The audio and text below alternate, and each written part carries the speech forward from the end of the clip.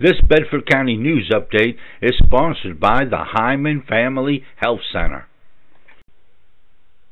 This is Kaylee Dunkel, dental hygienist at the Hyman Area Health Center.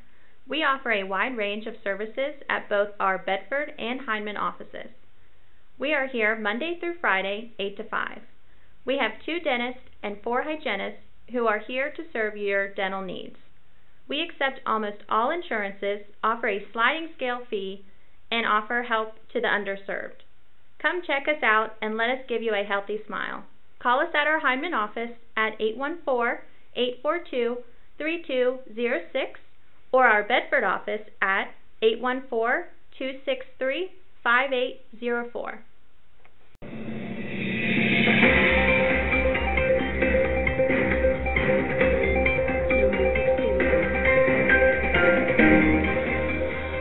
Okay, this is the cameraman with your Bedford County News Update for March the 4th.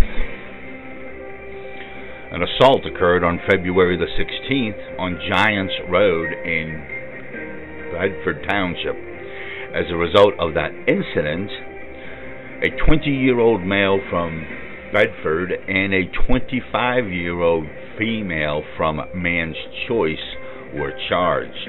They are also listed as a victim along with a 26-year-old male from Hopewell. Police did not release the names of the individuals involved.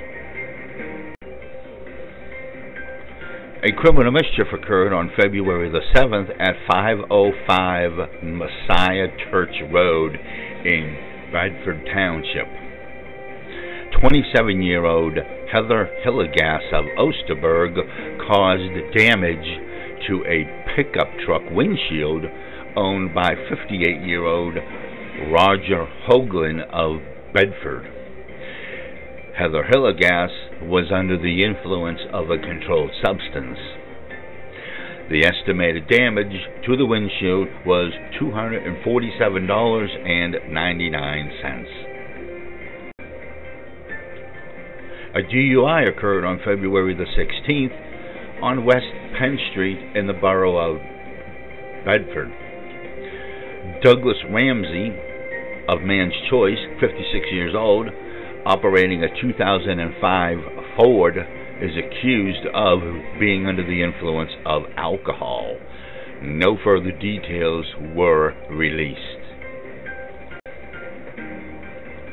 A DUI occurred on January the 14th on Quaker Valley Road, I-99 South in Bedford Township.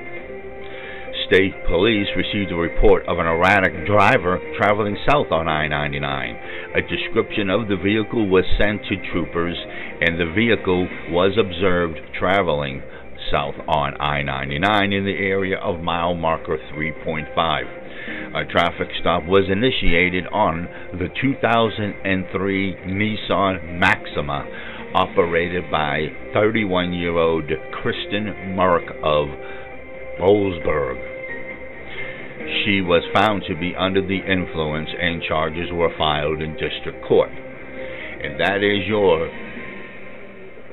Bedford County News Update for March the 4th.